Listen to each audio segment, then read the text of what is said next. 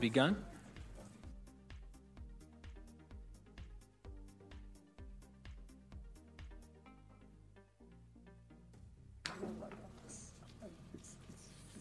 Give it back. Thank you.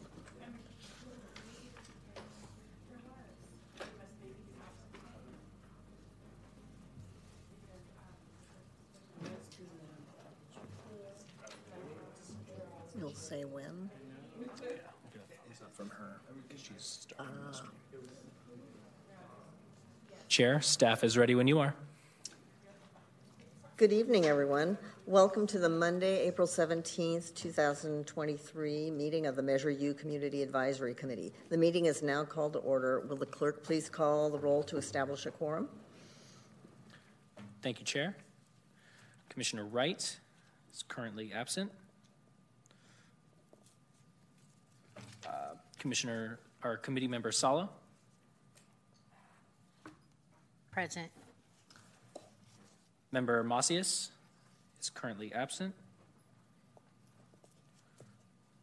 Member Wolf. Here. Member Goris is currently absent. Vice Chair Cooney. Present. Member Riviera. Present. Member Byrd. Present. Member Peschal. Present. Member Odo Kent is absent. And Member Diaz. Present. And Chair Dickinson. Here. Thank you. We have quorum. Thank you. I would like to remind members of the public in chambers that if you would like to speak on an agenda item, please turn in a speaker slip when the item begins. For members of the public who wish to join virtually, please refer to the agenda for the Zoom link. Once you have joined the meeting and wish to speak, raise your hand to provide public comment when the chair confirms the public comment speaking period for your desired item. Online, if you are online, click on the raise hand on the bottom of your screen. On the mobile app, you can raise your hand by tapping the raise hand option in the More tab. If you are calling via telephone, to raise your hand, dial *9, then to unmute or mute, dial *6. Speakers will be called on by the last four digits of their phone number. You will have 2 minutes to speak once you're called on. After the first speaker, we will no longer accept speaker slips and the raise hand feature in Zoom will be disabled. We will now proceed with today's agenda. Please rise if you are able for the opening acknowledgement in honor of Sacramento's indigenous people and tribal lands. To the original people of this land, the Nisenan people, the Southern Maidu Valley and Plains Miwok, Patwin Wintun peoples, and the people of the Wilton Rancheria, Sacramento's only federally recognized tribe, may we acknowledge and honor the Native people who came before us and still walk beside us today on these ancestral lands by choosing to gather together today in the active practice of acknowledgement and appreciation for Sacramento's indigenous people's history, contributions, and lives. Thank you. May we acknowledge... Please remain standing for the Pledge of Allegiance. I pledge allegiance to the flag of the United States of America and to the republic for which it stands, one nation, indivisible, with liberty and justice for all.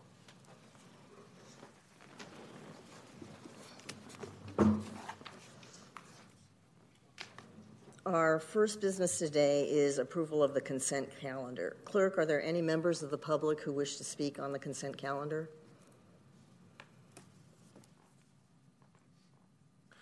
Thank you, Chair. I have no speaker slips from those in chambers, and I have no hands raised online. Thank you. Are there any members, committee members who wish to speak on this item?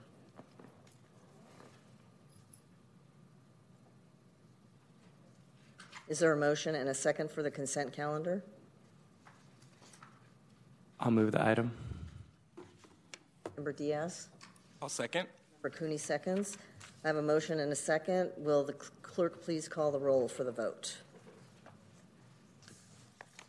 Thank you, Chair.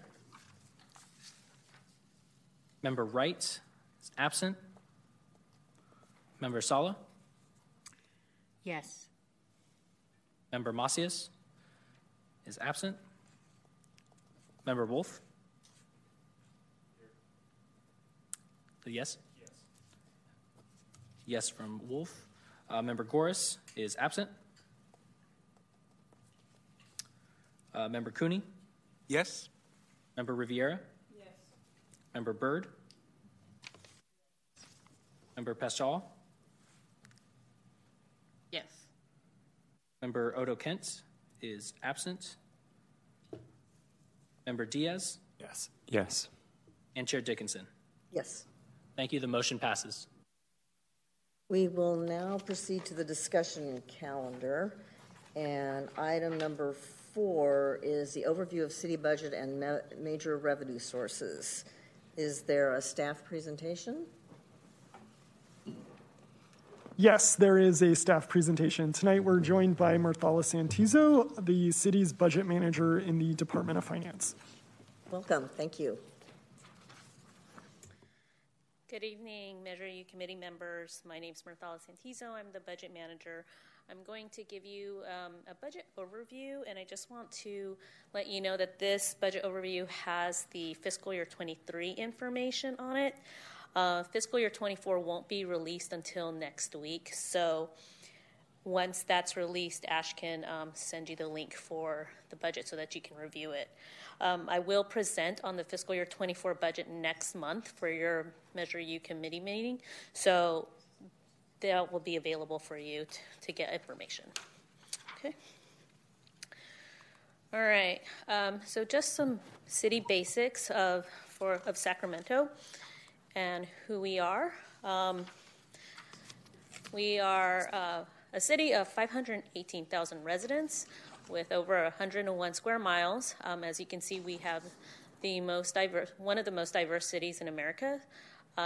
We have about 1.6 million residents in Sacramento County, which includes Sacramento, Citrus Heights, Folsom, Elk Grove, Rancho Cordova, Elton, and Galt. And we're the center of our 6-county greater Sacramento region, which includes about 2.6 million residents. We are a council manager form of government. City council is our legislative body, and the city manager is the chief executive. We have 5 charter offices under the council: the city attorney's office, city auditor, city clerk, city manager, and city treasurer. We have 8 council districts, and for our fiscal year 23 budget, we have almost 5,000 employees budgeted. And as you can see here, this is our organizational chart. It includes the charter offices that I just mentioned and the departments below that are under the city manager. Okay, I'm going to go into our budget development and just what the city does to create the budget and how we also break it down. So just a definition on what is a budget. Our budget is an estimate of income and expenditures for a set period of time. Our set period of time is by fiscal year, which is from July to June. The budget serves as the financial plan for the city, and of course it reflects the priorities and goals of the council for that fiscal year and establishes funding levels for city services. It can change throughout the fiscal year. We do have times that departments come to council to change the budget, and we also have changes during mid-year if one occurs. And of course our budget is governed by federal, state, and local law. This chart right here shows just a little bit of how the annual city budget is developed. As I mentioned earlier, we start a fiscal year on July 1st, which everything just gets initiated at the department level. We do start planning and making any changes to our process in the summer, which is why you'll see the planning portion of that. And that also includes any sort of policy changes, principals education, and any policy updates that departments may have that will occur in the fall.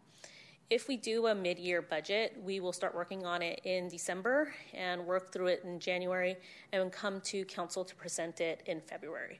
In the meantime, we're also working on the annual budget process, which will start sometime also in December, and we work through that in January, make decisions coming in March and April, and then that's when we release the budget.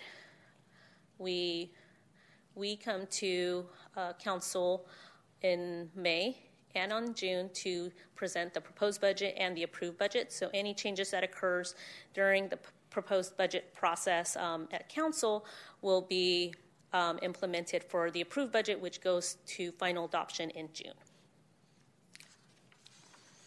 Okay, so how's this budget organized? We have different funds that breaks down our budget. The one that you're probably the most used to seeing is the General Measure U funds, which is it's the monies that supports general government. We also have enterprise funds, which include our utilities department, some of our public works. These are funds that are supported by ratepayers, which goes out to the public for vote. We also have an economic uncertainty reserve, which is essentially used for any type of emergency, and it's about 10% of our revenue budget. We have debt service funds, which is, of course, restricted to payment of debt service.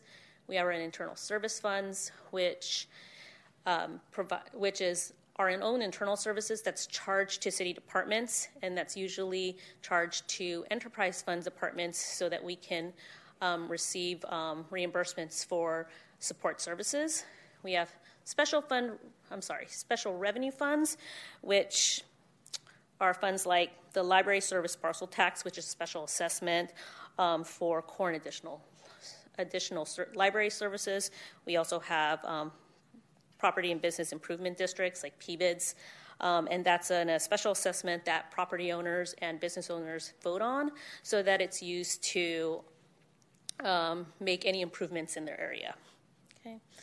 And then we also have trust funds, and it's restricted to a specific purpose. So an example of that would be our OPEB fund, which is other post-benefits benefits, and it will fund the medical, dental, and vision of retirees, and it uses year-end pension savings. But that is a specific fund for a specific use, and we can't use it for any other reason. Okay, so our fiscal year 23 budget is about $1.45 billion. It includes about $724 million that is for general fund and Measure U. We have close to $600 million for enterprise and other funds, and then about $132 million of that is for capital improvements.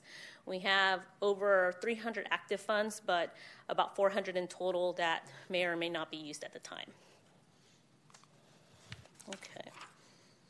Now I'm going to get into some of the details of the General Measure U funds. So where does most of our funds come from? The majority of our funds come from property tax, and that's what we consider general fund. As you can see here, the Measure U tax accounts for about 18% of the budget, and it's at about $135 million, so these numbers are in millions. The next one down is our general sales and use tax. We have utility user tax as well, and then other revenues and other sources. Some of the things that comes from our other revenue bucket is charges for fees and services. So some of the departments that charges fees like pools, that will be part of the revenue that we receive there. Okay. In regards to expenses, the majority of our general fund and Measure U funds pays for employee services. As you can see, it's close to 70%. About 20% goes to service and supplies, and then the rest of it is broken down in multiple projects and debt service. And this is how the general fund Measure U monies are broken down. Just as an FYI, the general fund pays for the majority of the public safety monies that you see there. Measure U only pays for a portion of it, which includes like hiring pipelines for the police, the diversity program for fire, and park rangers in parks, and animal services. And that only accounts for about $18 million. Okay. So some of the key drivers that we are seeing with the increases in general fund and Measure U are salaries. it's probably not a shock, but we have rising employer pension costs, which we don't have control over because that's controlled by CalPERS. We also have rising healthcare costs. Our liability insurance costs also increases. What that includes is general liability and auto liability. So anytime there is any sort of lawsuit that comes to the city, we are responsible for that. It also includes service and contract inflation increases, homeless services, and as we've been dealing with for the last year or so, just our current national economic conditions. Okay, and what this chart is showing you is essentially our cost increase for pension. As you can see, it just continues to increase every year, and this is really dependent on the number of employees we have and also the cost of employees. So every year we will get a new percent from CalPERS on what to put into our budget, and part of that is split with employees, but the employer, which is a city, bears the brunt of it. Okay. So I'm going to go, in the next slide, I'm going to go over our forecast for 23. In next month's meeting, I will go over the 24 forecast with you when we present the 24 budget. But just as an idea on how we create the forecast, we use historical revenue trends, any changes in laws and circumstance, economic updates. We do have consultants that help us with projecting what our revenues will be bringing in, and then information from the county assessor's office. So this is our forecast for fiscal year 23. As you can see in the top row there, actually I'm going to take a step back. So this includes both general fund and Measure U. Council has asked us to combine this several fiscal years ago, so that is why you're seeing this as a combined forecast. So as you can see, this is our budgeted revenues for fiscal year 23, and then our projections moving forward. Revenues are the revenues that we talked about before, and then other sources are any sort of monies that we receive from other funds that fund any sort of general fund or Measure U expenses. And then below that are expenditures, which includes our operating budget, debt budget, and then MIOPS, which is multi-year operating projects. We include our capital projects as well, and the economic uncertainty reserve contribution, which again is about 10% of our revenue. Okay, and that shows us what our surplus and deficit is. And below that, we have broken out homeless services.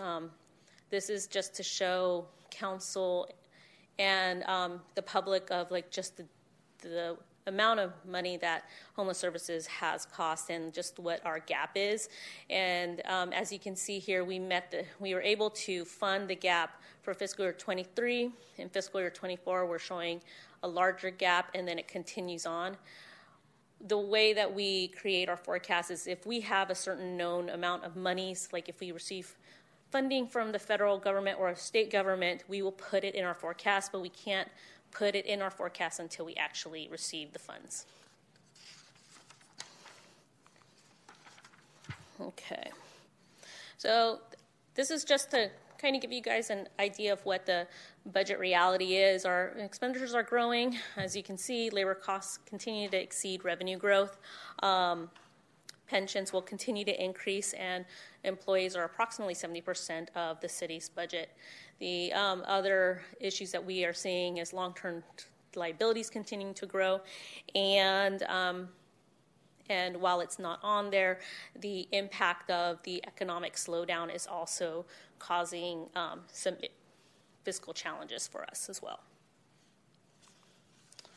Okay, I'm going to go over some of our major tax revenues so that you have an idea of what we are looking at.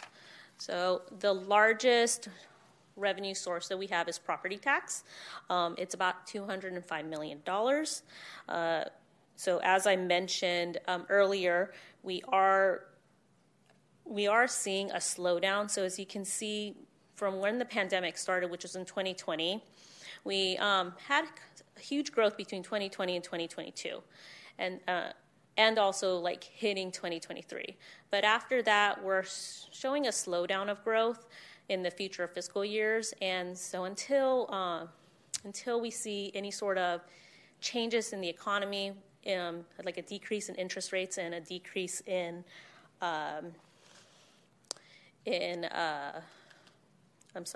inflation rates, it will continue to remain a slow growth. Okay. So even though there's quite a bit of property tax, it doesn't all come to the city. As you can see, out of $1, only 21% of it comes to the city. So every time there's an allocation of $1, we only get 21%, which is 21 cents. Okay. Our next revenue is sales tax. This one is not, so Measure U is the second largest tax that we receive, but sales tax is the third. And for this one, we receive about $108 million. That's budgeted for 23. Same thing as property tax. We saw huge growth between 2020 and 2023, and we're anticipating slow growth moving forward until there's a turn in the economy. Okay, so for Measure U, it's the same thing. So the difference between sales tax and Measure U tax is that sales tax is a tax that's on anything that's spent within the city. But with Measure U, it's for anything that is spent in the city and any sort of purchases that are delivered to a city address. So if you purchase a car in a different county, there will be a Measure U tax that's put on it. So that's the difference between the two. And with this one, we have about $135 million budgeted for fiscal year 23. And again, the same situation. You're seeing, obviously, between 19 and 20, that was when the tax went from 50 cents to $1. And then, of course, we had major growth between 2020 and 2023, and then it slows down.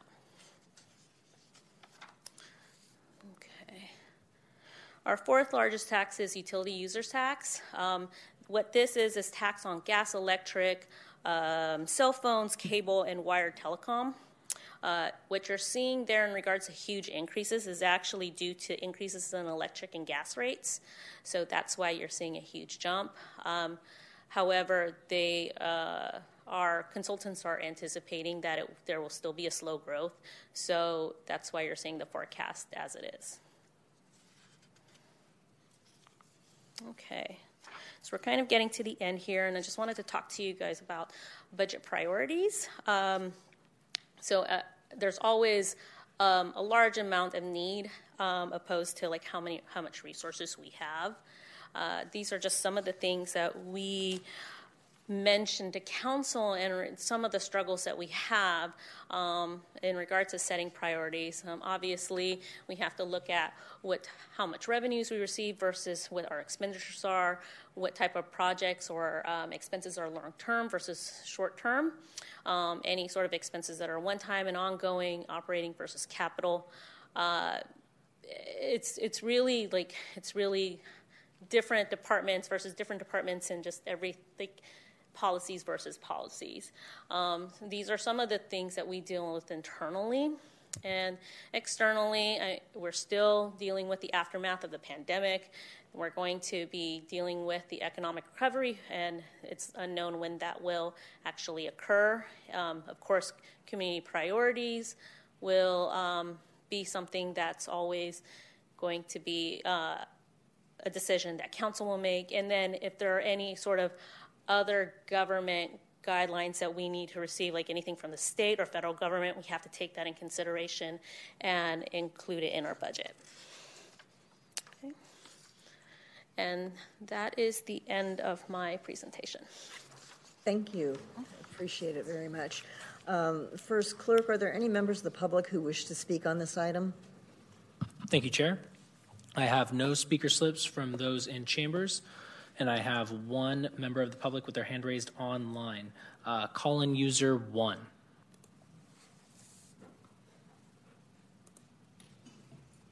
Hello, yes, my name is Lambert Davis, and as I study what the person just said, that's another case that I believe that I keep hearing that the employees need raises, but to me, if you're working remotely, and I've read somewhere in Sacramento where some city employees are working in another state remotely, I don't think you deserve a raise. I mean, if you're at home, what's the raise for? The only one at City Hall that showed that she deserved a raise was Minty Cuppy. She was in the chamber during the pandemic, so she had to do everything you do to get ready for work and come down to the building. She deserves a raise. But for some of you city employees that don't have to come to the building, what is the raise for? You don't have to drive. You don't have to get dressed. You don't have to do what most people have to do. You don't use gas. And I personally believe that if you're working remotely in another state and getting a check from Sacramento City, you should be terminated. That's to me, that's abuse of COVID. I mean, how do you justify living in another state and getting a check and getting raises because you're on the payroll? There should be an audit of city employees of where they're working remotely. Because if they're working out of state, they should not get a check. You know, there's no way. That's abuse. And I want to end by saying that's a very good report by the person who just gave it, because this is a very multicultural city. And if people don't want to work for the city and work outside the state, then fire them and hire some people who really do want to work for the city and live here. Thank you for your comments. Your time is complete. Chair, I have no more members of the public with their hands raised. Thank you. Thank you. Are there any commissioners who wish to speak on this item? Commissioner Sala? I have a question, and thank you. I really appreciate your report. It was very, it's a complex issue, but you put it in terms that was very simple and easy to understand. I do have a question, because it looks like if we don't get the funding from the federal government for homeless services, we'll have a deficit.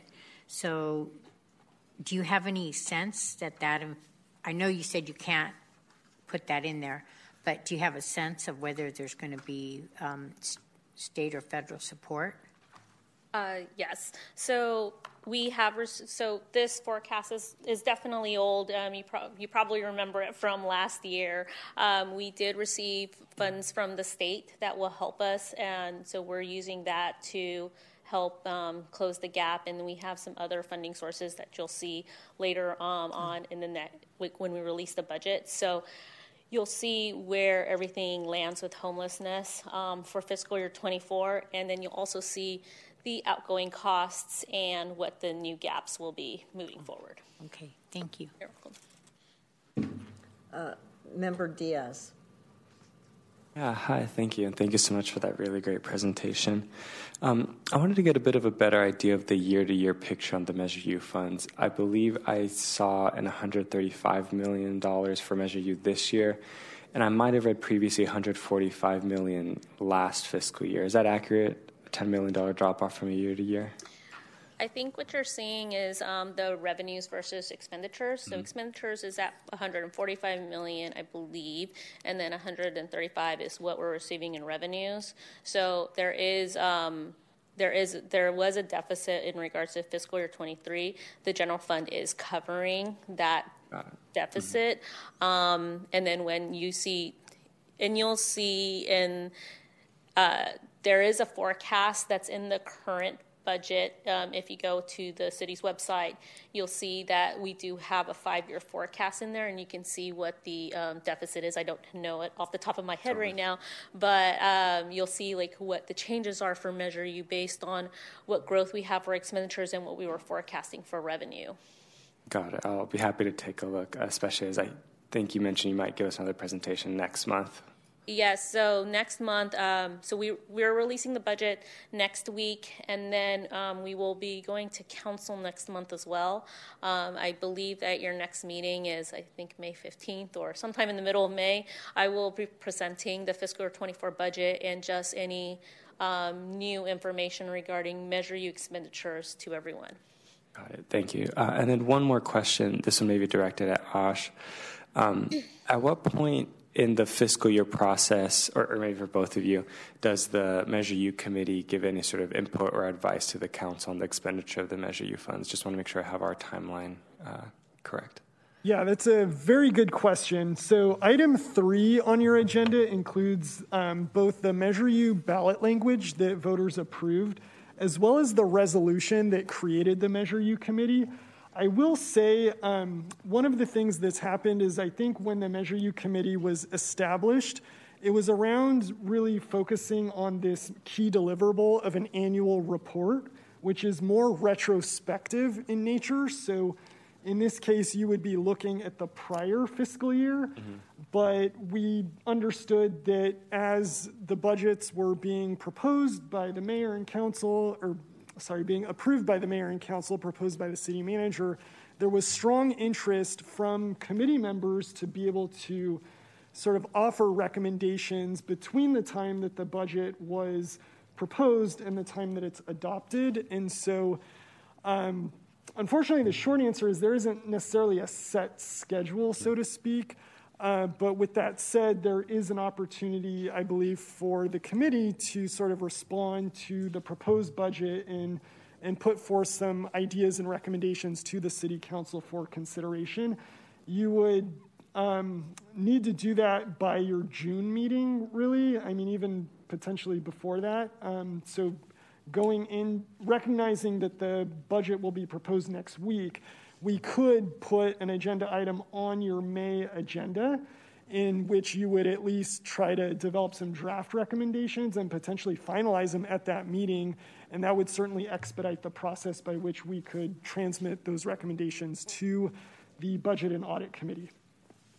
Got it. Thank you. Well, I'm sure we'll give it some thought. Perhaps that's something the committee is interested in doing, but appreciate you giving us an update on the timeline, and thank you again for the presentation. Can I add just one thing to that? Is that the committee in the past has provided recommendations to the Budget and Audit Committee and the council.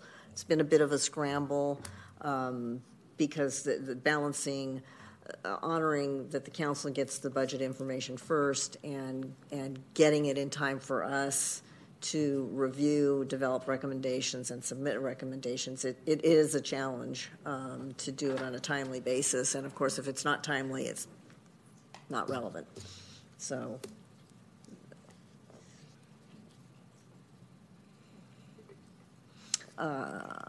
Member Wolf. Thank you. I just want to say thank you for the thorough presentation. I did have a question regarding, I guess, like the drop-off in revenue. Is there going to be an estimation on how much of that is commercial property and then the lack of revenue that's coming from that? Because there's obviously a lot of vacancies nationwide, and that's a big problem at the moment. There will be a section in our forecast. There's a section in our budget that's called the forecast section, and it does have in-depth information about property tax and just what you're asking for. So that when you do review the budget, you can go ahead and read that section, and it'll provide you some information on that. I would say you can go to the fiscal year 23 budget to look at it, but really when the economic slowdown occurred when we were developing the 24 budget, so you're probably not going to see any of that in the fiscal year 23 budget book. So once it comes out, you'll get some information, more information about what drove the property tax slowdown. Thank you. Member Riviera. Thank you. Thank you for your presentation. I'm still kind of getting used to this information. And if I understood correctly, it said the council had asked for the combination of the funds of the general / Measure U be combined. Yes. Is there any way how we can get the information of how much actually was Measure U funding? Yeah, so we do separate out Measure U in the budget book. If you look in the fiscal 23 budget book, again in the forecast section, there is a separate section that's measure. It's like a separate subsection in there that's Measure U, and you'll see the forecast there for Measure U. Ash, could you provide that to us? Yes. Okay. And then the second thing was budget priorities. Underneath, I saw something that said unfunded liabilities. What's that mean? So unfunded liabilities is the pension liabilities. It's what the difference is between how much we have we have paid for versus what we haven't. And so every year we pay a certain amount. This is based on what PERS calculates to PERS in order to cover our pension, and so that's what we call unfunded liabilities. So there's a portion of PERS that's where we give a certain percent based on every employee that works here and whether or not they're a miscellaneous employee or a safety employee. And then there's the unfunded portion, which is something that they provide us based off of the previous previous year salaries. Does that include lawsuits? It does not, no. Thank you. And thank you for your presentation. It was good. Any other commissioner questions? I have a couple. Thank you very much for your presentation. We appreciate the time you took, and it was concise and helpful. I have a question on the priorities. You gave us the factors and the trade-offs that inform the priorities, but what are the priorities? Do we have? Can you share what the priorities are? Our current so that the list that I gave you was really just kind of like what you just said, the trade-offs. The priorities right now, at least from what I know the city manager is looking for, is to really ensuring that the community has essentially what they need. There's also like making sure that services provided by the city are efficient and robust. And I can't remember what, and there's also like an affordable housing priority in there too. So you'll see some of that in the budget book when it comes out next week. And that's really just on the city manager side. On the council side, we'll have to see what they come up with when we present the budget, and then they have their own priorities that they may want to give us. So when we see the FY24 budget, there will be at least the city manager's priorities called out? Yes. Great, yeah. Great. And then I'm not sure I understood fully. Right now, you're projecting slowing growth in revenue, but are you projecting any of the revenue streams to drop in that? So in some of them, yes, but in others, no. So overall, revenues are increasing. It's just not increasing as fast as it increased in previous fiscal years. So what we did see was that although the pandemic did impact quite a bit of services in other areas, our revenues it took a hit in the beginning, but then it had a pretty rapid growth during the time of recovery. So while that growth was great, it's not going to be sustainable with how the economic forecast is looking. So with the increases in interest rates and everything else that's occurring within our economy, we're seeing less spending, which is why you're seeing property tax go down because people are not buying homes as much. Also, the amount of money that people spend on disposable items have decreased as well, so sales tax is going down as well. But is it going down, or is it not going up as fast? It's just not going up as fast. Okay. I'm sorry. Yes, thank you. That's what I was trying to. Yeah, so we are seeing growth. It's just not increasing as fast as it was for the last 2 fiscal years. Thank you very much. I see we have one more member question. Member Sala? Thank you. I do have some questions, and then let me ask you my first question. So when do you expect to have the mayor's priority? I remember last year we received something where the mayor identified his priorities. That is unknown at this moment in time. We will be presenting at the Budget and Audit Committee meeting, and so maybe that will come then. It's up to his office to release them whenever he's ready for that. And then I just want to make a comment, because last year I was really involved in the budget recommendations, and it was quite intensive to review. How many pages was it in that budget? It was like 100 and something, and trying to sift through that and then determine, get a sense of what the priorities are and potential recommendation for Measure U took quite a bit of time. At that time we had ad hocs, and we were able to work in a small, there was like 4 of us. And we had individuals, I was new, so I had a lot of learning to do, but there was individuals that were on there for some time and helped us sift through and understand it. And then we were able to make recommendations in time to bring it to Measure U, have a discussion, get it approved, then go to the Budget and Audit Committee, and then so forth. So I'm worried as a representative of the citizens of Sacramento that I'm not going to be able, me and the committee are going to be able to do our due diligence, because it's going to come out next week and we'll all get a copy and we'll review it, but we really can't do anything until maybe doubtful May, if we get approved for our subcommittee in June, and then go through the process, and we might be just getting something to the city council very, very quickly. I'm concerned that it won't be an in-depth review that has happened in the past because of the very, very short time frame that we're going to have to do that. So I just wanted to go on the record and express my concerns over that. And I know you have no control over this whatsoever, but it's just my concern. I can say that I know the budget book is a little daunting. It is a big and long document. In the presentation that I will give you, you'll see what the breakdown is for Measure U.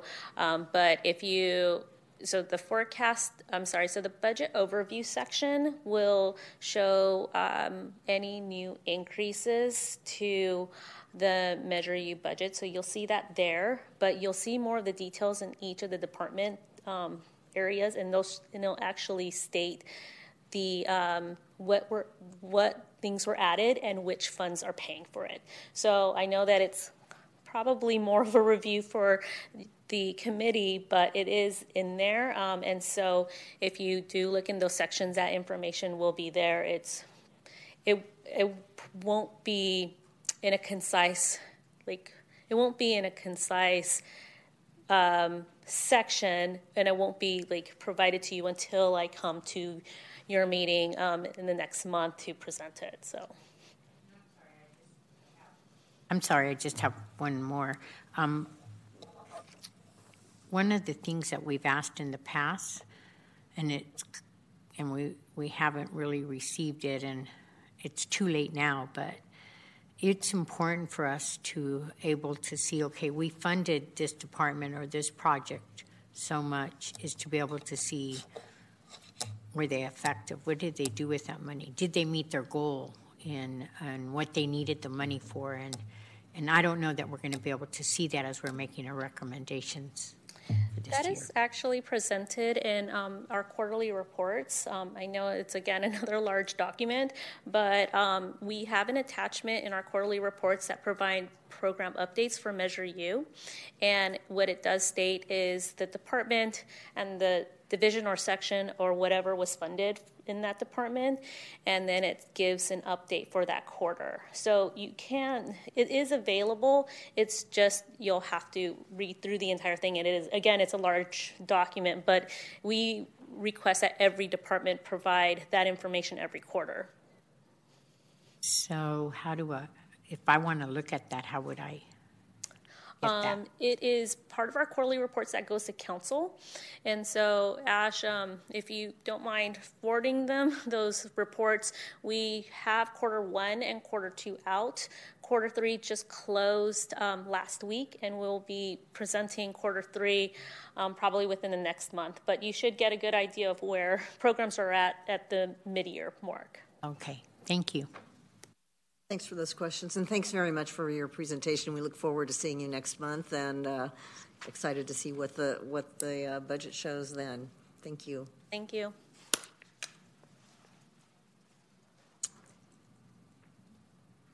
Item 5 is review of the draft fiscal year 22-23 Measure U fact sheet. Sorry? What? Oh, Oh, I'm sorry. I didn't see. It didn't come up on my screen. So, Madam Chair, can we ask a presentation be made at the end of each quarter? Ask. Ash, what do you think? I think this will actually tie into the next presentation, which is going to get specifically into the Measure U fact sheet, which is based on the quarterly financial reports that we receive. So we might be able to go into the next. Are we on the next item? I think we're on the next item. So, well, I announced the next item, but I had missed member.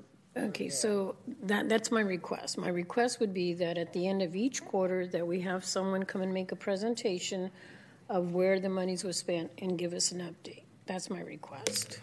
Thank you. Sure, you're welcome. Gregoris?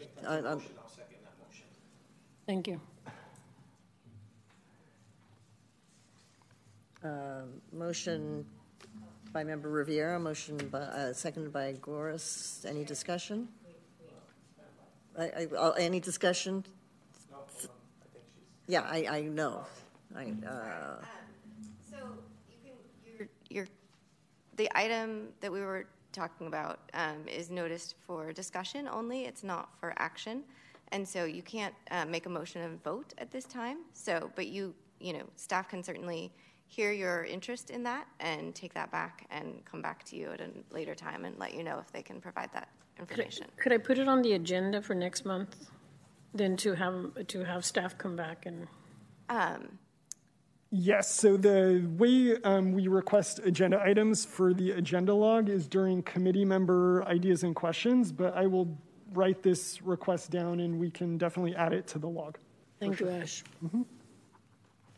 Thank you. All right, so go ahead. Member Wolf. So we're here to just give feedback just on our overall thoughts on the document, is what this originally was calendared for? Yes, I apologize. I'm just a little confused because we dovetailed the last discussion and rolled into the new item, and I was going to take a little bit of time to present this item, so I just wasn't sure if let's confirm what item we're on. Yeah. Because I announced item 5, which was the Measure U fact sheet, and so are you on the Measure U fact sheet? Question? Yeah. Okay, all right. So before we get to you, we need to ask if there's any public comment on this item. First, we need the actual presentation. Oh, we need the presentation by Ash. Sorry. Thank you, everybody. So good evening. I'm Ash Ragani, Special Projects Manager in the City Manager's Office. So we're here to present to you tonight a draft fact sheet. This is actually based on the second quarter Measure U programming financial update that Myrthala previously mentioned. So we actually do send these out to committee members as they become available. It looks a little bit like this document here. I'm trying to see, I know it's about 15 pages, so it's a lot of text. And so we do provide this to you though, but I understand that it's a lot of text, heavy to kind of digest and understand, and so based on feedback from committee members who have expressed interest in providing material to the public to better explain how Measure U funds are allocated, we developed this draft fact sheet. And this was actually specifically at the request of Member Riviera, who was tabling at a Cesar Chavez event last month and wanted some material. So we quickly put this together and wanted to present it to the committee for feedback tonight. Based on your feedback, we'll be able to sort of finalize it, get your thoughts, and send it out to folks, make it more publicly available. But also, this is an opportunity to kind of take a first step to really better understand what your needs are as committee members in terms of understanding the types of information that you're looking for as it relates to Measure U. So I'll just quickly give an overview here. It's divided into about 4 different sections. This first part of the document really just summarizes when Measure U was approved. We then describe sort of the spending categories and list out the amounts in this table. This is where the $145 million number came from. We then have a pie chart that visually breaks this down. And so moving to the other side, we start to summarize which programs are funded by the category name. These are the same categories that are in the pie chart. And then at the very bottom, we just have a quick summary that the Measure U committee is really the group that advises the mayor and council on community priorities as it relates to Measure U. So again, this is just a very high-level summary of this information that's in here, but I do anticipate that at some point, without committing to a specific date, we may be able to kind of develop a more interactive dashboard that makes it easier to pull out even more information based on kind of the current status, the number of employees that are funded, the purpose of the program, things like that. So really just wanted to kind of open this up for discussion and see what you all thought, if you have any feedback, and we can sort of finalize this and get it out to you. Yeah.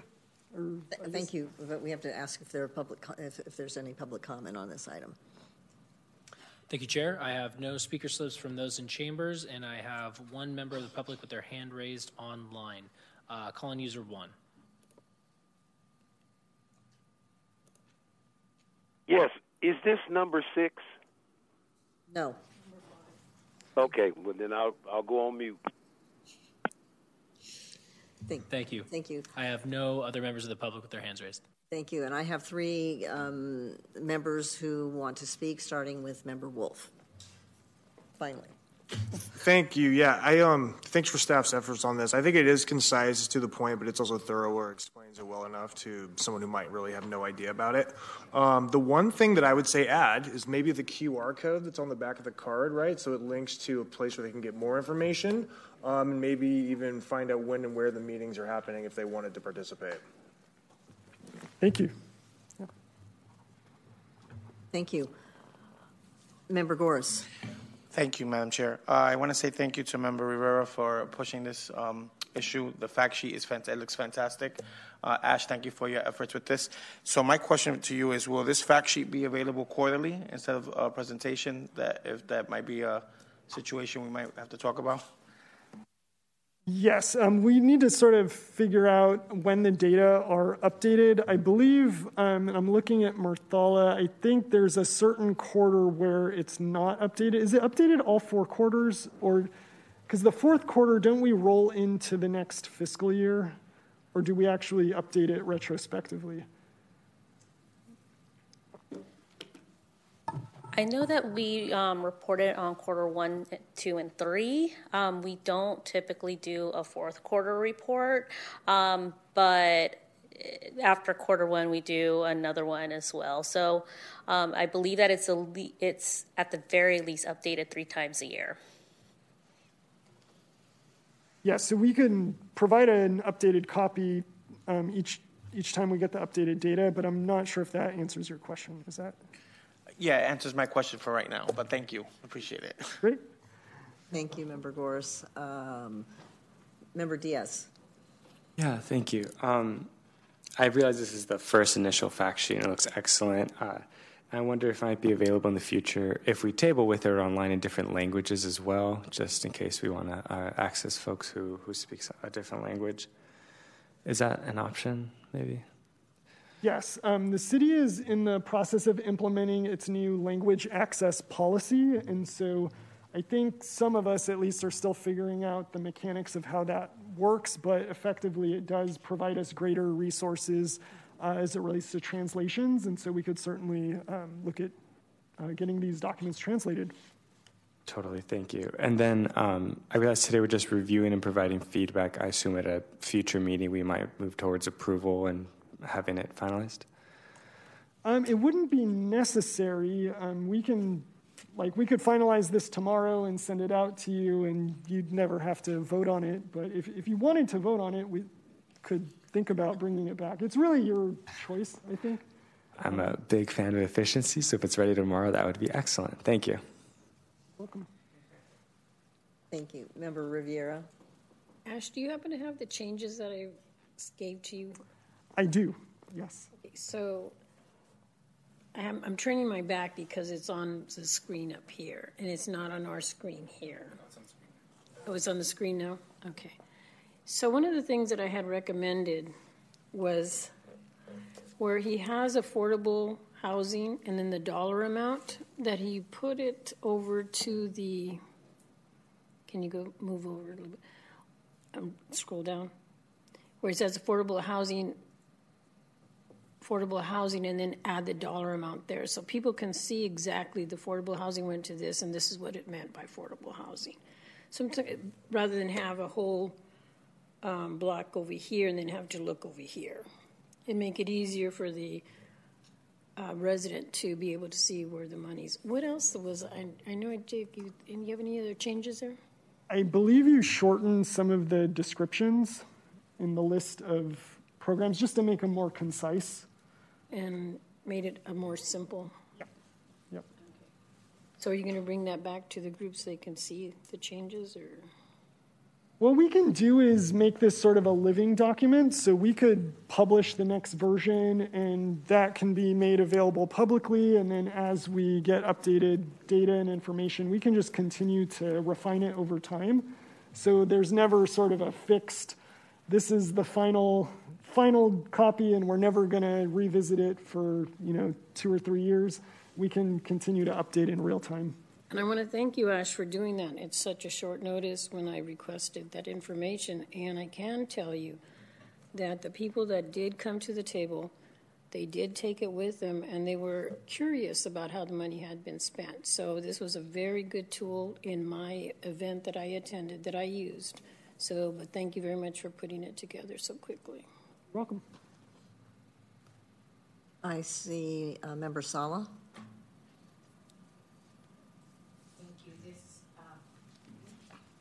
Thank you. I really, really like this, and thank you, Member Rivera, for suggesting it, because it is an easy handout to give individuals to where the money is being spent, because we do get asked that all the time.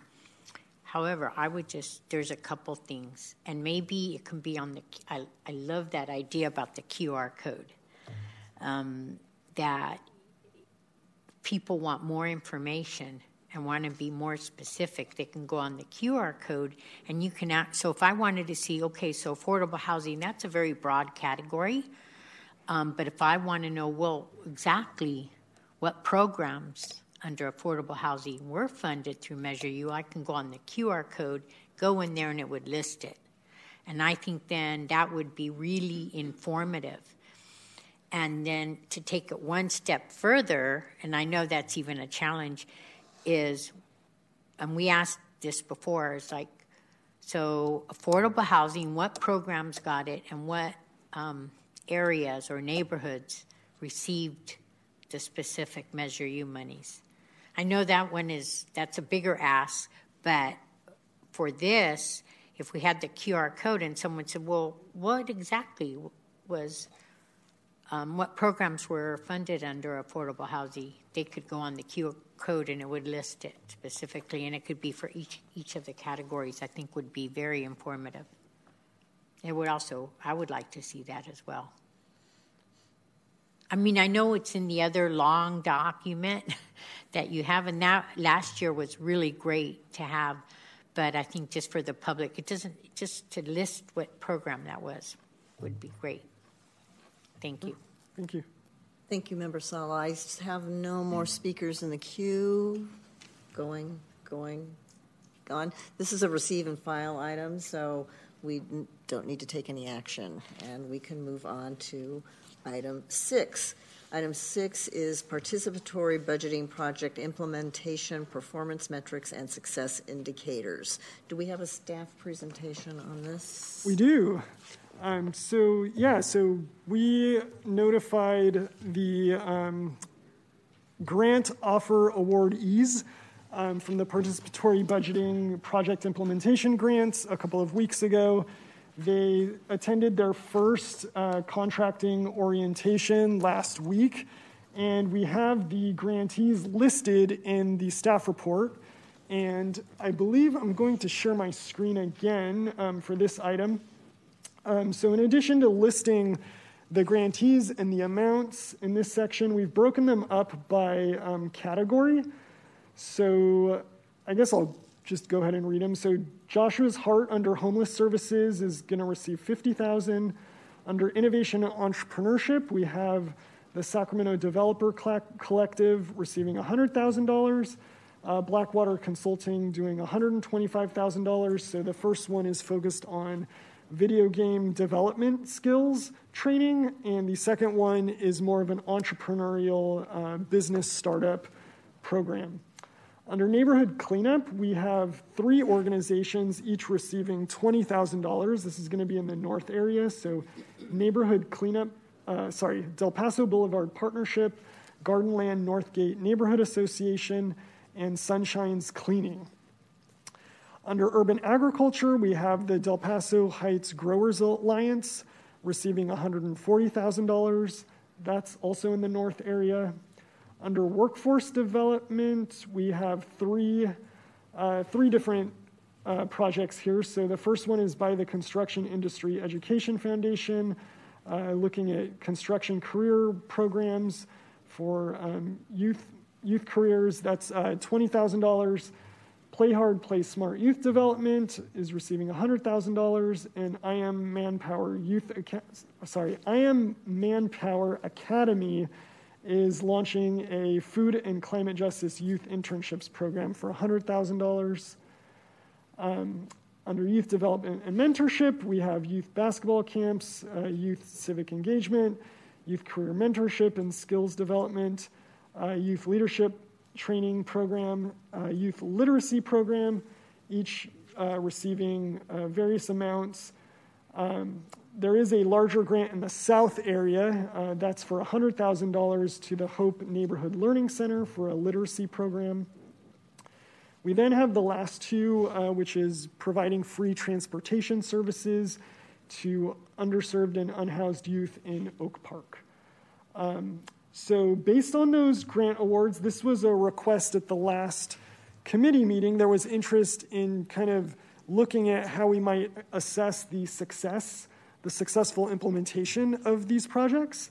And so what we have in this table here, again, we grouped them by category just to make it easier to have common performance metrics and success indicators in a digestible format. And so I don't necessarily want to run through each of these unless you all want to, but I really just want to highlight what we're looking at under potential metrics versus success indicators. Under metrics, we're really just measuring inputs. So, how much was produced, how many people were served, so really it's kind of the quantity. But then as we get on to the right side, the possible success indicators, we're really thinking about the quality of the program. So, how well was the program implemented, and was anybody better off? And so that's really what we're looking at in this table. Again, I don't know that we necessarily want to get into each metric and indicator at this point, but I'll sort of stop there and kind of open it up to feedback and discussion, because really I wanted to respond to the committee's original request and kind of provide something that would kickstart the discussion, but really defer to you all to have a discussion about what it means to have indicators of success for these projects. Before we get to our discussion, I believe we need to ask for public comment. Thank you, Chair. I have no speaker slips from those in chambers, and I have 2 hands raised online. Our first speaker is Mr. Davis. Hello, yes, this is Lambert. I've been waiting for number 6. It says the North got 8 projects, the South got 13. If both parts of the city received $500K, the project should be the same. That's number one. There's a discrepancy there. Now, as a person who attended 4 different meetings in District 4 or District 2, I'm impressed with what I see here up to a point. The Gardenland Northgate Association, they got money. I'm very familiar with them. I'm glad they got something. A group that I put on all my paperwork that I submitted, maybe somebody saw it. Maybe Ash Regani saw it. The El Paso Heights Growers Alliance. That's a wonderful group. And I promoted them in my paperwork. I was glad to see they received 6 figures. The El Paso Heights needs to receive 6 figures and 7 figures like the rest of the city. That's why we're underserved. The Hmong Community Center, which I attended a meeting there, I'm so happy to see they got some money. And then I'll end with the Del Paso Boulevard Partnership, which is the PBID in District 2. They canceled both outreach meetings because I went to them and they were canceled. I don't think they should have received $20,000. They never did outreach. You should have just gave that $20,000 to the Bay and Back Cheesecakes, and you wouldn't have had a scandal. That's a scandal. They did no outreach at all, and why should they receive any money? And I'm hoping the Robertson Family Center received something because they had 2 meetings. So thank you for Del Paso Heights Growers Alliance. That's a wonderful group. Thank you. Thank you for your comments. Our next speaker is Mr. Boyd. Thank you and good evening. To Mr. Davis, I'm sure you guys will address it, but Mr. Davis, both the South delegates and North delegates came up with what type of entities the monies and how they were going to be distributed. So that is the reason why there is a difference in the number of outlets that received funding, but the Measure U committee can go into that further. But my question is, there is an issue that I have as being one of the proposal delegates for the South area. One category did not receive any applications to the request for proposal that went out for it. And what happened to the monies was distributed to 2 entities without public notification or opportunity for the public that different entities that may actually wanted to submit an application for where the monies ended up, i.e. instead of taking the money and handing it directly to these 2 specific entities without public notification is questionable. Is questionable, yes, it would have taken, say, another 2 weeks or whatever. So what, we're months behind in this program. It is a learning process, I understand that. But to just hand the money to a specific, 2 different specific groups instead of giving the entire city the option to submit for it is not above table. And I am disappointed that that took place. And none of the proposal delegates, or I'll state for myself, I know I wasn't made aware of that action. It would have been nice if we would have been clued in instead of finding out in the agenda for this meeting. Thank you for your time.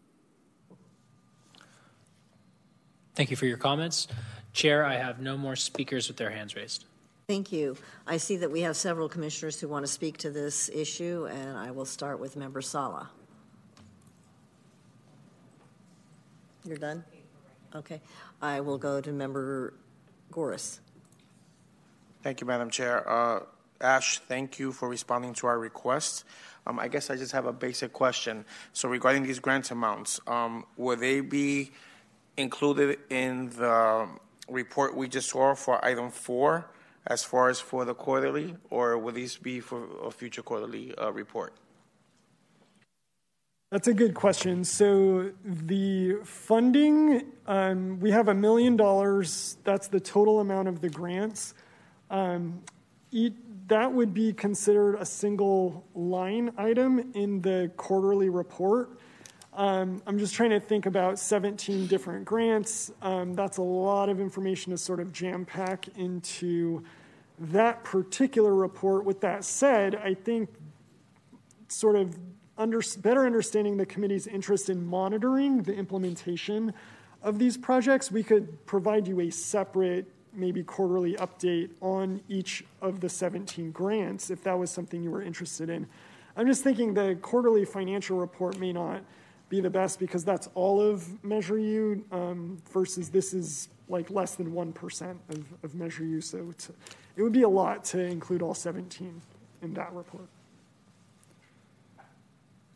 I guess the question is, if we say we spend X amount of dollars for homelessness, right, and we give $100,000 to a certain nonprofit, I just would think that's bragging rights for the city and for us as a committee to say, hey, look what we help deliver. So I guess that's just for clarity. I just wanted to ask that. Thank you. It's a good point. I will say that the category that the Measure U funds are under for participatory budgeting is community investment, which is the lower right-hand corner. Without going into the weeds on this, what we would have to do is pull out each individual project out of community investment and then reallocate it into the other project, which takes quite a bit of work just to do that for one project, much less 17. So definitely appreciate the feedback. That would be a significant undertaking, I will say, just because of the way that the data lives in our financial system. Gotcha. Thank you. Thank you. Member Diaz. Yeah, thank you. And thank you, Ash and staff, for giving us a chance to weigh in on these. I actually find this to be the exciting part of the participatory budget program when we put the dollars out and see what we get for the return on investment here. Just a couple suggestions, and maybe the things that are being considered. I recognize this table is small, so you probably have a lot of ideas for how to collect data. I think the demographic data is probably really important. I know it was noted for quite a few of the categories on the back half of the table. Just speaking on the homelessness side, for that one-day event, which sounds really exciting, and I'd love to attend, ensuring that we know the different types of folks that we serve, where they come from, their demographic representation is really key, especially as we know a lot of our homeless problems. We have certain communities that are very underserved, so it'd be great to know the folks that we serve more specifically, and balancing that with also trying to be maximally effective that day and getting the most that we can in terms of giving people the connections they need. And I would say the same for the innovation and entrepreneurship. I'd be very curious to see, how many folks we serve in the Latino community or the Black community as well. The last thing I'll just note, in terms of the success indicator for the innovation category, very interested to see if we're able to get participants to start a new business within 3 months of completing the training. But I wonder if we also need a longer window. Maybe it takes them a while to get started after completing the training, maybe up to a year. And I would recognize you probably are just asking them via email after the training within a year, did you start something? But I don't know if that'll affect the response rate. But it would be good to know. Maybe it takes them longer than 90 days to get started. And so I'm not sure how extensive these categories will be in the end, but definitely as much data as we can gather, it'll help us prove that it was a successful participatory budget pilot, especially if we're going to go for a second round and really show how much we delivered for the city with this $1 million. So I'm just very excited to see some data, excited to see the money put out and to see the results we deliver, and encouraged by the detail and thoroughness here, but I think a few more categories will help us feel really, really confident at the end of the day. So thank you all. Thank you. Member Paschal. Did I get that right? Pascal. I'm sorry. First, totally agree with everything that Member Diaz said. My question is, who's responsible for collecting and tracking all this information? Is it Ash, or is there a different plan for that? Yeah, so we're still in the process of figuring out how each individual contract will be managed. I'm sort of taking the lead in terms of drafting the contracts, so that's where we will actually include some of these reporting requirements. Some of the contracts may end up going to other departments besides the city manager's office. With that said, what we try to do is, before we even sign that contract, to set expectations up front with the grantee to develop the actual reporting templates that they'll be required to report on. So they know before they even sign that contract what specific data we're going to be asking them to submit. And so once we have those templates, it becomes a little bit of an easier process to collect that data and report on it. But really and this kind of gets at Member Diaz's point about, well, can we look at beyond 90 days? If you start to think about the implementation considerations there, if a business participates in an entrepreneurship program and the organization that's funded to do that, they basically completed their work. If we're now looking 6 months out, we have to really think about, well, should that grantee still be under contract to be required to give us to report data 6 months, 12 months past the point that they've actually completed that? So that's just one of those considerations. But long story short, if we can develop the templates, it's really up to the grantee to collect that data and then provide it to the city. And we try to make it easy to then put that data into a digestible format that we can then report on to you. I think we talked about with the last time when the firm that was contracted to analyze the rollout, if they could be, or another similar analytics type firm could be contracted to do some of that. Maybe in the next round that ought to be part of the consideration for the funding, that there be some report back from them or from another entity, because I do think, like Abram said, that's really important information. And obviously, there's a limited staff capacity to track that. So just putting that out there. Thank you. I have Vice Chair Cooney. Thank you so much. So I have a couple questions. I wondered if it might be possible to have a fact sheet put together with the participants that have won, maybe even a graph that shows the dollars and an overall percentage, just so folks can see.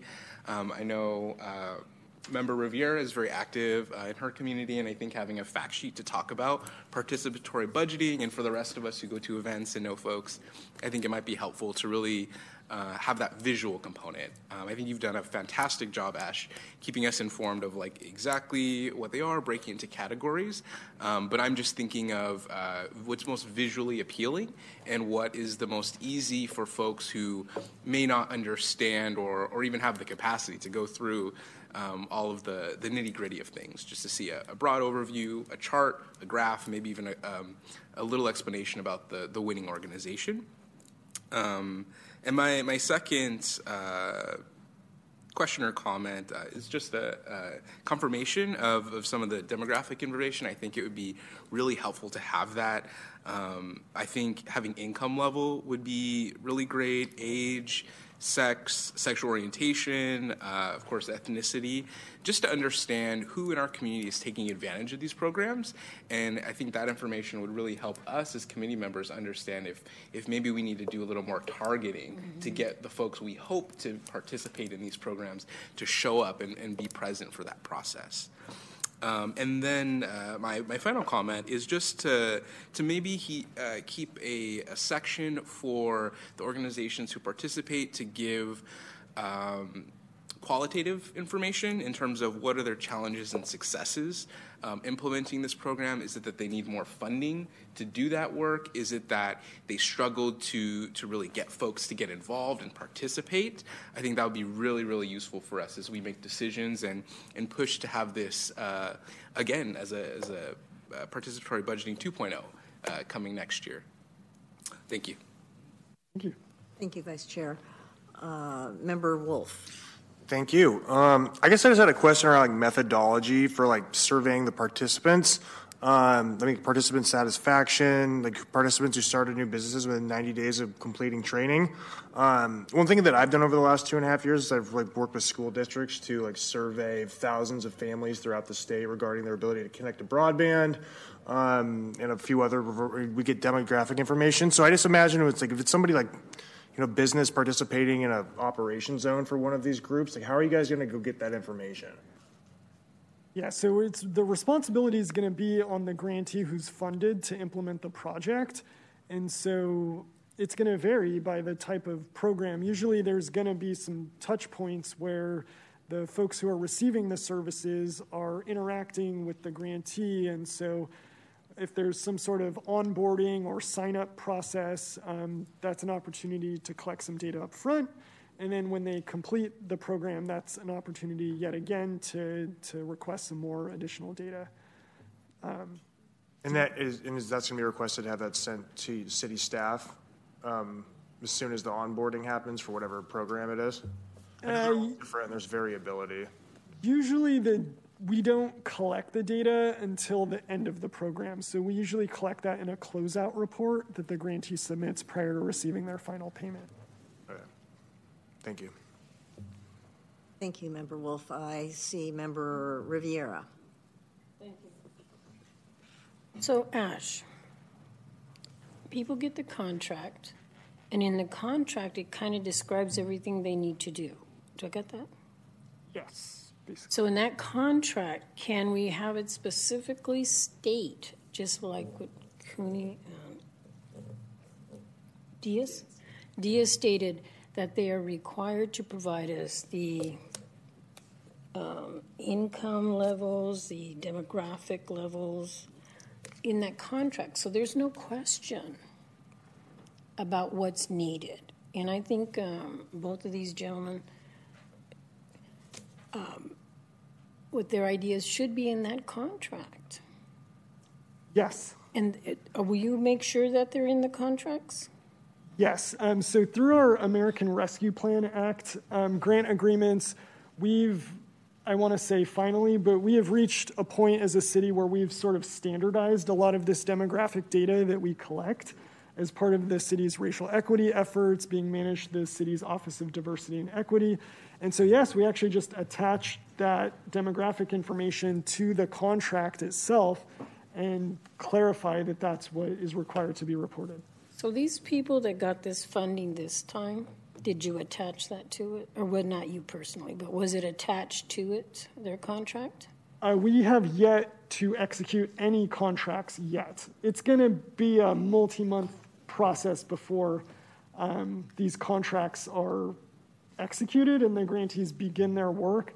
We did an initial readiness assessment, so we've identified, I want to say 2 or 3 grantees who are ready to sort of hit the ground running. And so we hope in the next month or so we will have final contracts executed with them. But we really are looking at months out before we start to get this information, and at least about another month until the first contracts are executed. And I'm good if it, you get it at the end of the contract, but when these 3 that you have are ready to go, they will have that attached to their contract. Yes. Okay. Thank you. With the one caveat, and there are some programs, I'm not seeing them on this particular list, but it has come up where not all of the demographic questions are appropriate in some circumstances. So I'm specifically thinking of instances where there are program participants who are in distress, who are vulnerable situations. We've heard feedback that asking demographic questions in these moments of crises is somewhat inappropriate or can cause actual harm. And so we just want to be sensitive about that. Again, I don't see that in this list, but... Yeah, I don't see it either. But I will say there's also this other question of who is a program participant. So for example, in these urban agriculture events. Are we wanting to know the demographics of every person who attends a farmer's market? That's hard to get, but what we could get is the businesses who are participating at the farmer's market. We could get their demographic information. So there's a little bit of a nuance here that I just wanted to point out, but certainly I think I understand the general interest and direction to collect this data to the extent that it's feasible. And that's what kind of I'm looking for. I'm looking for the data that actually Pascual, Diaz, and Cooney. Thank you. Thank you, Member Rivera. I have Member Sala. Thank you. So that was, thank you for mentioning making it a requirement of the contract. Because if you suggest that they collect it, but it's not mandatory, it won't be collected. So I'm glad that it's going to be included in the contract. I want to respond to Mr. Boyd's comments, and I was one of the review panelists for. There were several of us that are Measure U, and then there were delegates, the original delegates that comprised a panel of 12 total, and so I want to say, much to Ash's credit, he did bring it to our attention. He said there was one proposal that no applications were applied for, and that was for $20,000. Should we go back out, see if we can get more, or what should we do? And it was the agreement, because of timeliness and trying to get this completed. As Mr. Boyd said, we are behind quite a bit on this proposal. We made a collective decision to divide the money that was left into other programs. But I respect Mr. Boyd's comments and observations, and I apologize that it feels that we didn't go. It doesn't feel we did not go back to the community, and I appreciate his comments, and I think that's a lesson learned for next time, that should this happen, that we really go back to the community, even if it takes time, go back and allow the community to weigh in on this issue. So I think that this whole process, while we've had some learning pains, it was very, very rewarding for me to read the proposals and the applications and see the innovation by these applicants of how they wanted to serve these communities, and it was creative and not a lot of money, and I think I was just inspired. So I believe that we want to ask the City Council. We have the analysis of the process that was done by the research company that was hired. That needs to be presented. But I also believe that, and this is an interim, that the City Council needs to hear, and maybe we just give an overview of just like what you did, Ash, but then we highlight some of the innovative proposals that, just single out a couple and highlight it to the City Council and say, this is what's being funded. It's not your usual suspects.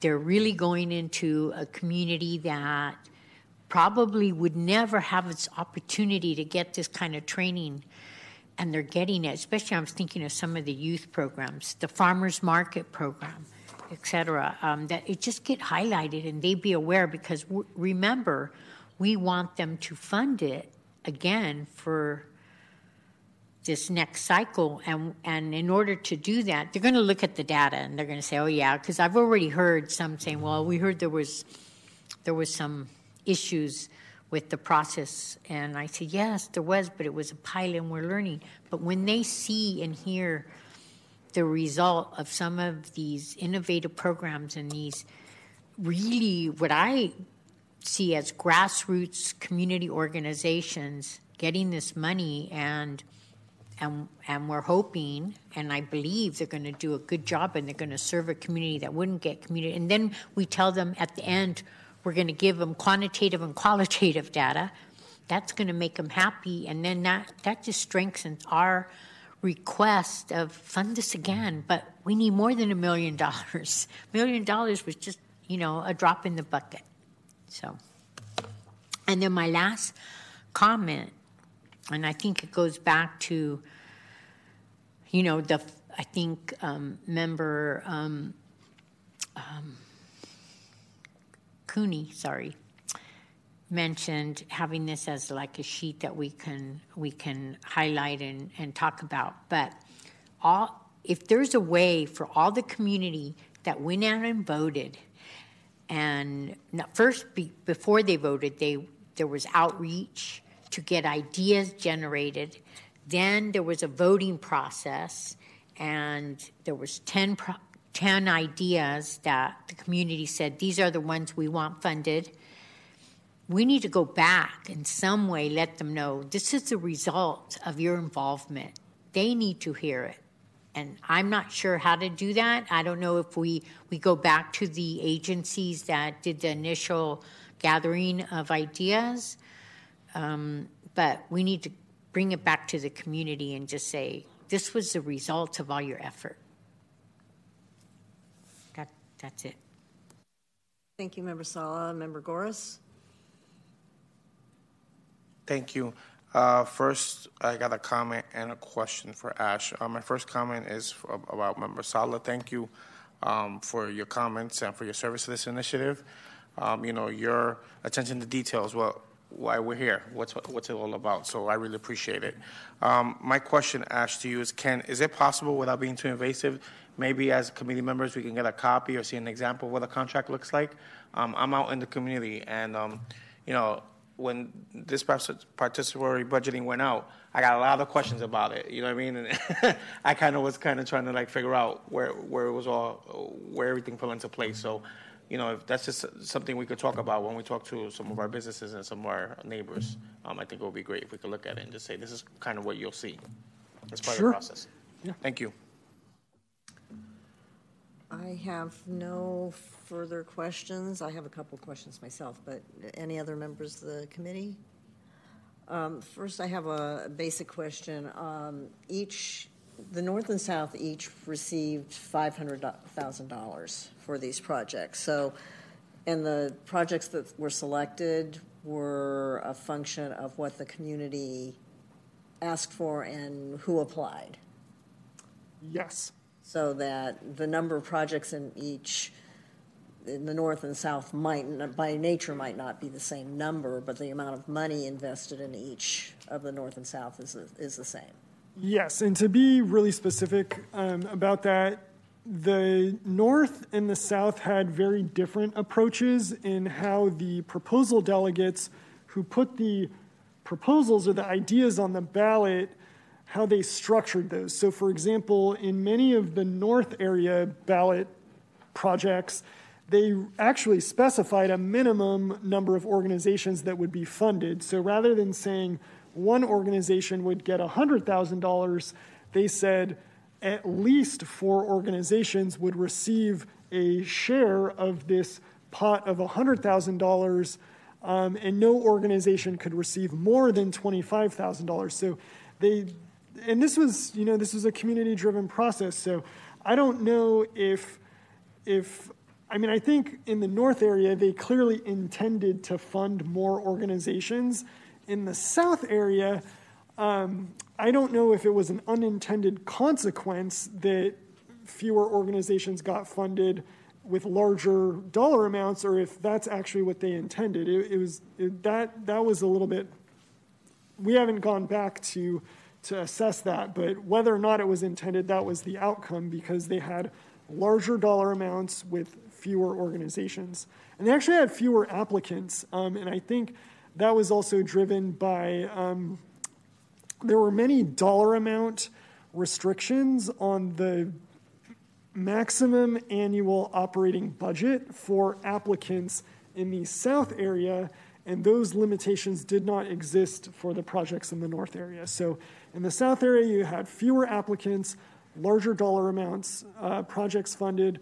In the north area, smaller dollar amount projects funded, more applicants funded, if that makes sense. Which is sort of the beauty of the whole thing, which is that it's reflecting the community and what the community's criteria were. And to that point, as I recall from reading the grant applications, they were in response to a specific goal on the part of the community. Yes. So I'd like our metrics to reflect, for each project, to reflect what the specific goal that the community wanted. You know, X number of interns doing Y. I don't know how you do it for the cleanup, but in each case there was a objective that the applicants applied for and the successful applicants met most closely. So I think that's a metric that we need to really pay attention to. Again, I think several of us who had the opportunity to read the grant applications were inspired, as Member Salas said, by the passion that people have for their communities, and by, the thing that stood out for me was, and by how in some cases just a small amount of money was going to make a big difference to communities. And I think that's the beauty of this project, and I'm hoping as we move forward that we do find a way to make our request to the council to continue to fund it and expand funding part of our budget recommendations, which we'll put on the log. I think we're through with that item. Unless I hear otherwise. Okay. Then we are to the City Manager's Office report to the Measure U Community Advisory Committee. Is this a public comment? Do we ask for public comment? There's no public comment, but I do have just a few updates for the committee. So following up on the requests and the action items that were voted on in the last meeting on, tomorrow, the request for 3 subcommittees will go forward to the Personnel and Public Employees Committee for consideration. So we will see, what they do at that point. I believe it ultimately does need to be approved by council for the subcommittees to be created. We did have a request from one member who wanted the opportunity to express interest in serving on a particular subcommittee. So if that's something you're interested in doing tonight, you can do that under the item titled Committee Member Ideas, Comments, and Questions. So when we get to that, if that's something you're interested in, you can chime in on that.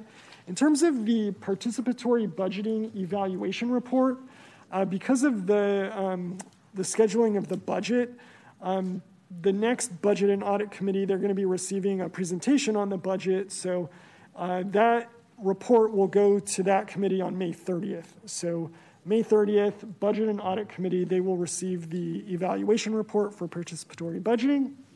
And then on my last update, this is connected to somebody's comment earlier, but I did just want to flag for folks, we are currently not able to update the city's website, at least as staff, without going through IT.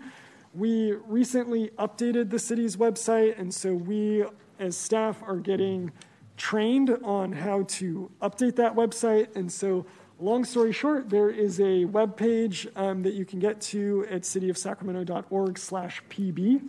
That's what we were really promoting for folks to find out more about PB, but unfortunately we're not able to update that page. And so I'm hoping to be able to do that in the next couple of weeks or so, and some of the ideas that were suggested in terms of listing the grantees, providing some more visuals, we will be able to post it to that page. And so that's it for the City Manager's Office updates. Thank you. And this is our opportunity for commissioner comments, ideas, and questions one of which might be you expressing any interest on serving on a subcommittee, assuming they're established. But any other comments, questions, ideas that you have, this is our opportunity. I see Member Pascal. Couple questions. I think you may have alluded to this, Ash, but I know we talked about having like a letter from the committee that would be included with that report or the evaluation report on participatory budgeting. And I was just wondering if I think some people were volunteering to write the letter, so I can't exactly remember the outcome, and I was just wondering where we left that, and if so, if it's done, if we could have a copy. I think that would also be a good sort of advocacy and outreach tool for us.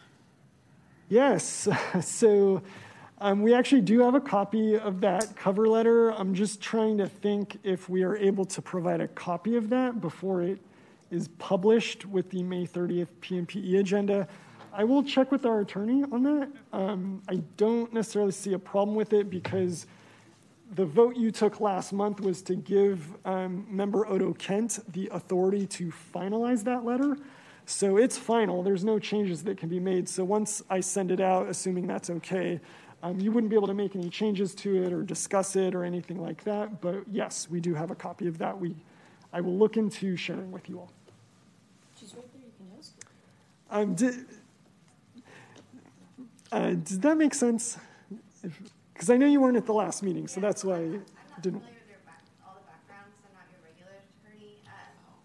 So Brett would probably be the best person Brett Witter would probably be the best person to answer that question. Yeah, I don't want to venture a guess without all the background information. Sorry. I'm just going to make a chair's comment, which is, it is our letter. You would think we would be able to see it. Just. I'll just say we're just still trying to better understand the new processes. There's been some changes. There's no more ad hocs, and so there's just, yeah. I just just trying to give you ammunition for the conversation. Member Sala. So I want to encourage all of us to call in tomorrow to the PMP and just get them to approve our subcommittees. There's 3 of them are up for approval, so call in and just ask them to approve our subcommittee. That being said, I want one of the 3 subcommittees are budget, communication and outreach, and what's the other one? Oh, participatory budgeting. So for I've been on the communication and outreach when it was ad hoc. I want to be on the communication and outreach one because I really want to move on developing the proposal for our focus group. So anybody who wants to join me in forming that committee, I think you can tell me right now because, correct? I have no problem with you identifying if you're interested in working with me because as Ash said, if subcommittee gets approved, it still has to they'll make the recommendation to City Council, goes to City Council, and then comes back. So we're talking maybe 2 months, 3 months, something like that. So I just want, I want to be able to start doing some work on this. That's it. Thank you. Member Byrd. I am interested in joining one of the subcommunity, the communication and outreach subcommittee.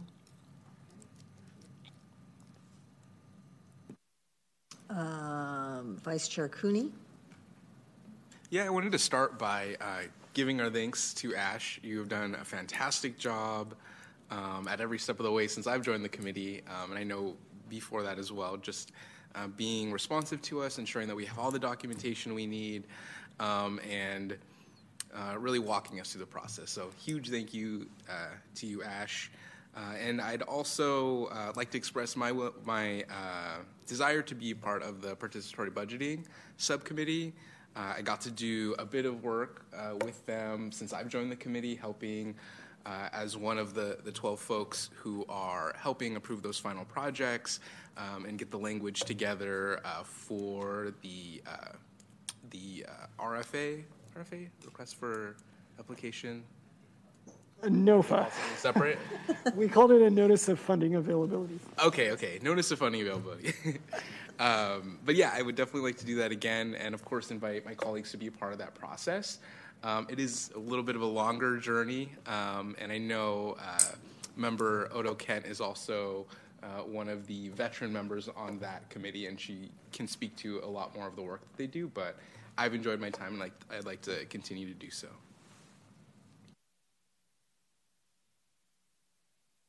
Wolf. Yeah, I just have to say that I'd be interested in participating in that committee as well. Any of the others as well, right? There's going to be plenty of work to go around, hopefully, if they're approved. And then I guess this is off topic, but I'm go Kings, right? You know, there's an economic boom to K Street, especially as these games are going on. So the longer they're in the playoffs, I think that's more revenue potentially coming into the city. So that's definitely a benefit. Oh, thank you for that. Member Goris. Thank you. I just want to say, so I served with Member Sala on the Communications Committee, and we're willing to do that. But I'll leave it up to the chair. Wherever you need me, I am available for any of the committees. So I know there's a lot of work to do. And also, thank you, Ash, for always supporting our work. I really appreciate it. Thank you, Member Goris. Member Riviera. I'd like to do the communications and outreach. As long as Ms. Salas can say my last name correctly. Oh. No, it's Riviera. It's like.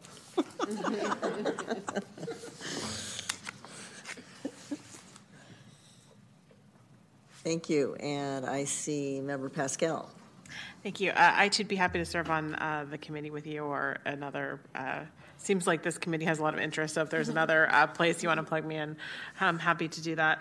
I also just wanted to pick up the thread that Member Sala raised earlier in the meeting about our process for coming up with recommendations regarding the upcoming fiscal year budget, and it seems like the timeline is super short, and so I think it would be good if we had some understanding of just like next steps for how we can be effective in making recommendations to the councils before we kind of left, or to see, I don't know if the chair has thoughts on that or other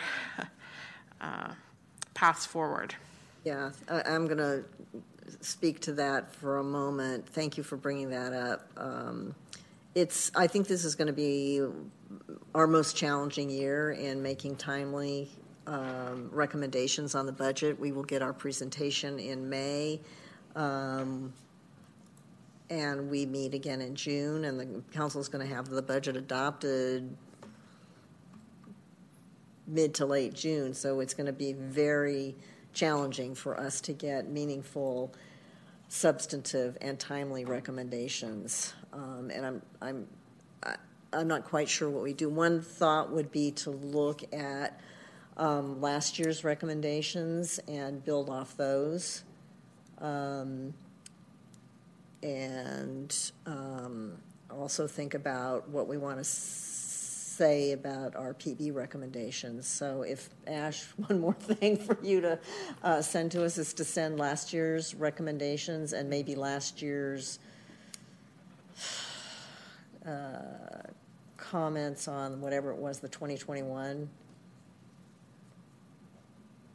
annual report. Yes. I think both of those things have some principles and some guidance that might, if you can read them before our May meeting, might give us a way to make some progress in May that leads us to, you know, in the ideal world, our final recommendations coming out of our May meeting, but no later than our June meeting. Was there, And I apologize for being new to the process, I guess, but was there any analysis done of what were the recommendations made to the council and which of them were included or not? Like, it'd be helpful to know. That's why I wanted the 2021. I mean, it lags, which is very frustrating, but we submitted our comments on the 2021 Measure U expenditures, and that did track right along with our recommendations and what the council did. It's outdated, but yeah, it did. And at that time, we didn't have as much data as we have now, so that report actually tracked on like 2, 3, maybe 4 elements that we could do a compare and contrast. And then there were several elements where we had made recommendations, but there was no way to pull out the data. I think that's less true now, a little less true than it was then. But I think that's a great question because, we are an advisory committee, which is advisory, so they don't have to take our recommendations. But I think it's important to be true to what the council was trying to get at when they established this committee, which is that we provide community input and hopefully provide it timely, and that we can tell the community of the input that we're representing for the community, here's what was taken, not taken. And so we'll get you those documents, and I would say any suggestions you have for making them better is always welcome. And anyone who wants to work on the committee that's attracting no interest, the Budget and Policy Committee, that's where that work is going to have to be done. So, yeah. So, and I'm sorry to jump in on that because there were people already in the queue, but so, Member Diaz. Yeah, I was going to back Committee Member Pascal's notes about trying to be prepared to provide feedback even if it is in a tight timeline. I know there's previous materials that the committee has produced for the council. Maybe we could work off of and build off of that so we're not starting from scratch. And I know I'll commit to coming as prepared as I can to May with some of our priorities so we can try to come around, hopefully, a quick consensus amongst the group, too. And I would be happy to serve on that subcommittee as well. Although I do have to mention, as I'm asking us to do some work, I'm going to get married at the beginning of May, and we'll be out for 2 weeks. So I'll be back in time for our meeting, but I will be coming back from a wedding, so I probably won't be as prepared as I normally would be. But all that being said, I do think if we could find something to advise the council, and I think that'd be good for our role as a committee. Great. Congratulations. That's fabulous. Member Goris. Wow, Member Diaz, that's awesome. Congratulations. It's really cool. So my question for you, Madam Chair, is couldn't you, and please don't be mad at me, my fellow committee members, couldn't you call a special meeting in May to kind of give us that breathing room to make the recommendations to City Council? Or maybe that's a question more for Ash, because I think in the bylaws the chair could call a special meeting if needed. I believe that was the case before the city council made their changes last year that they adopted. But that's something we can double check. And just to be clear, I would be happy to call a special meeting for the purposes of making timely and substantive recommendations to the council on the budget. Thank you. Great idea. I see no more speakers in the queue. So if there are no more speakers, let me look at my cheat sheet. Do I adjourn? Public comment. Oh, public comment. I'm so sorry. The last item is public comments for matters not on the agenda. Clerk, are there any members of the public who wish to speak on public comments, matters not on the agenda? Thank you, Chair. I have no speaker slips from those in chambers, and I have 2 hands raised online. Our first speaker is Mr. Davis.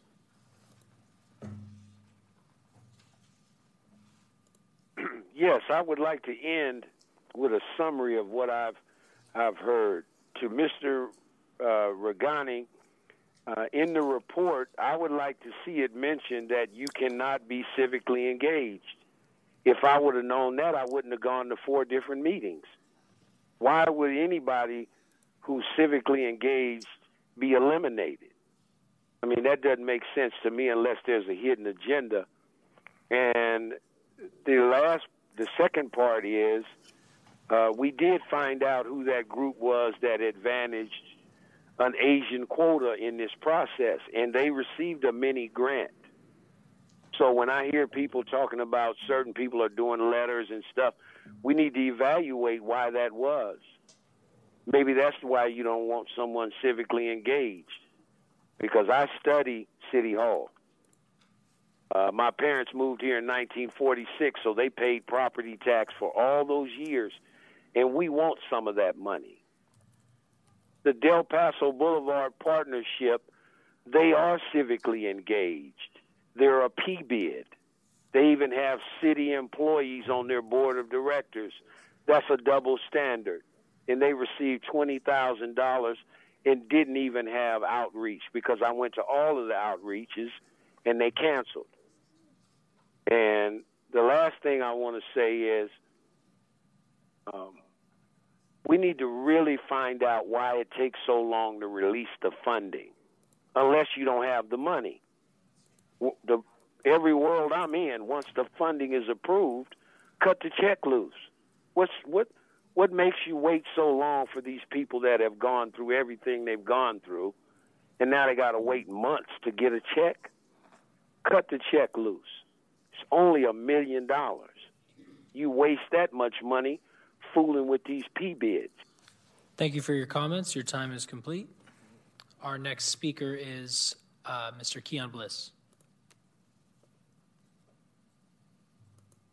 Hello, Measure U Committee. Keon Bliss, speaking as a concerned citizen for District 4, and I want to commend you for recognizing the short timeline and encourage you all to potentially schedule a special meeting to discuss those budget priorities, because I think they're important, and really have to raise, why this is considered as part of the why the current scheduling makes it so that it's so close to the end of the year. I mean, on the city's budget website, the timeline lists that, the start of the fiscal year begins in July 1st, and the priorities and financial policy updates usually come around November, with the mid-year forecast and development in December and January.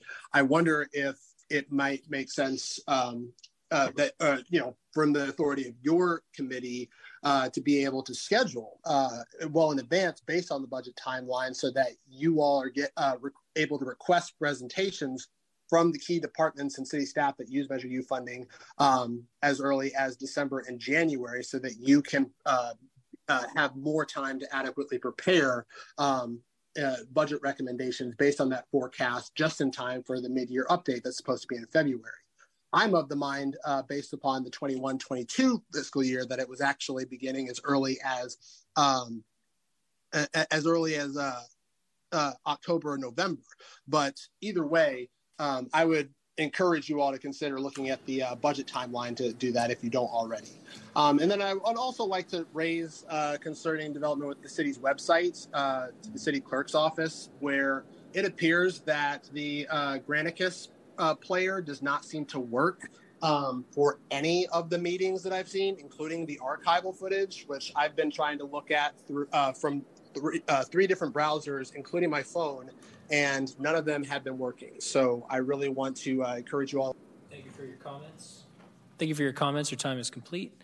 Our last speaker is Mr. Barry Boyd.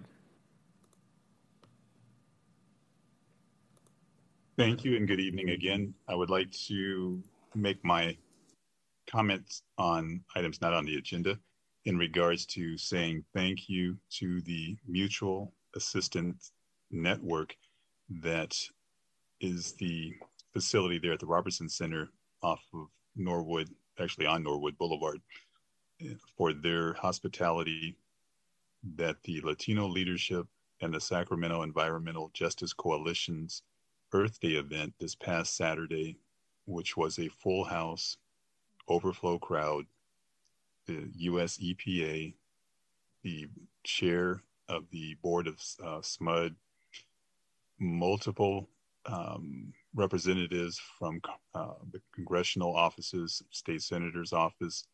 It was a fantastic turnout, and I just wanted to give props again to the Mutual Assistance Network for their hospitality, for allowing SAC-EJC to host the Earth Day event this past Saturday. Thank you. Thank you for your comments. Chair, I have no more members of the public. Okay, I have one member who wants to make a comment. Member Byrd. So I have a question regarding something that Lambert Davis spoke on the grants. When someone applies for the grant, is there a time frame from when they receive their funding? Do they, like, you say you apply for it and within 3 to 4 weeks or a month you would get a response? Yeah, so really the issue is just the workload impact of making the decision at one point to say, we've identified 17 grant offer recipients, and then to just be able to execute 17 contracts all at one time within just a couple weeks is a bit of a challenge.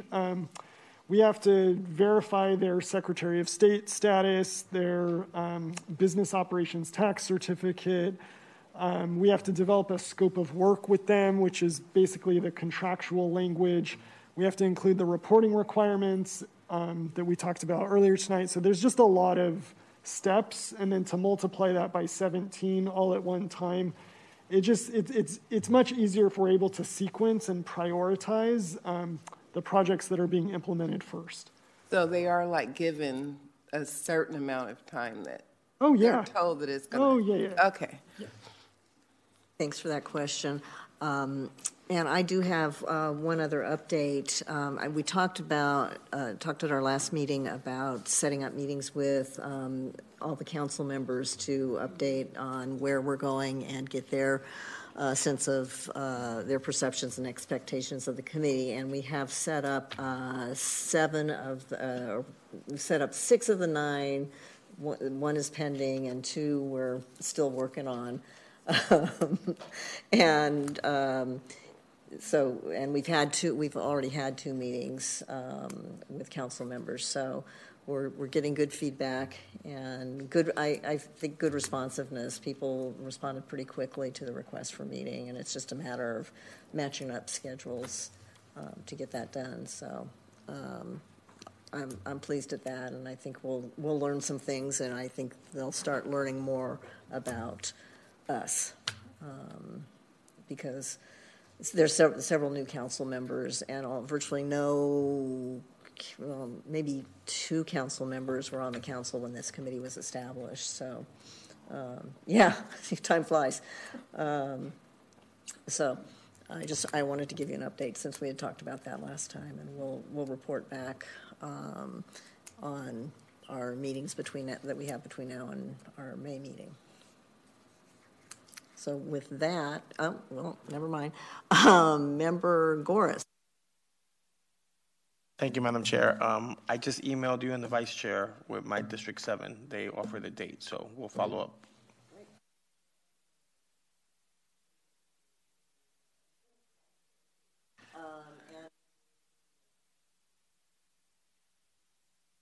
Kind of curious, who are the 2 that you've already met with? Councilmember Talamantes and staff for Councilmember Kaplan. Thank you. Anything else for the good of the order?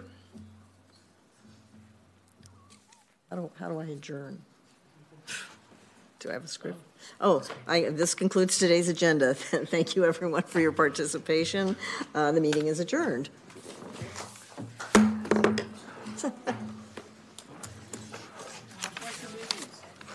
Or me.